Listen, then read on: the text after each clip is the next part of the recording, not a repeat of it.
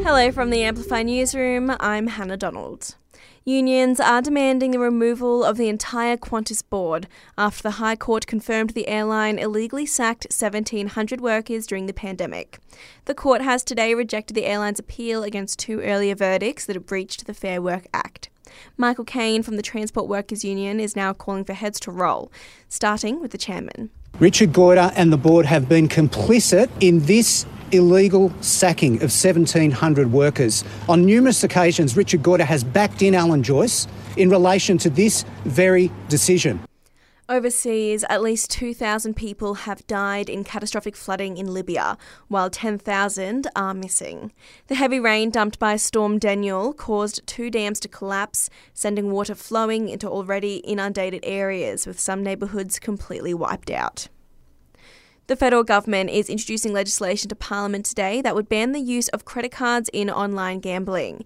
It says the aim of the legislation is to reduce the harm of online gambling. For Canberrans who are at risk of problem gambling, that they're able to have the security of laws that don't allow them to get into debt through gambling.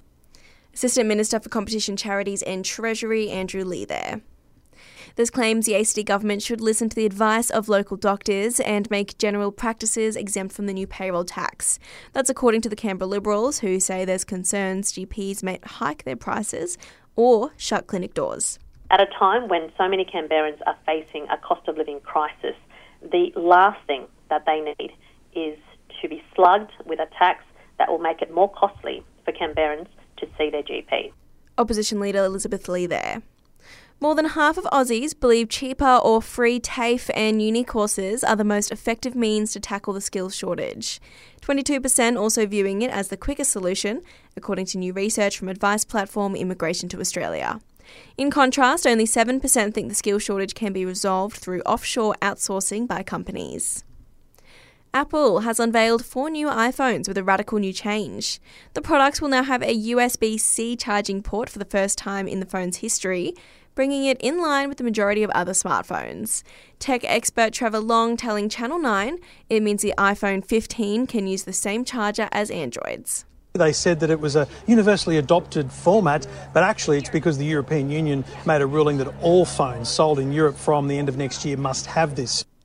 And NASA scientists claim they've found the best evidence yet of life existing outside our solar system. The James Webb Space Telescope has detected gas on a planet about 120 light years away, which they're confident is only produced by living organisms. And that's the latest in news. We will have another update for you right here around lunchtime.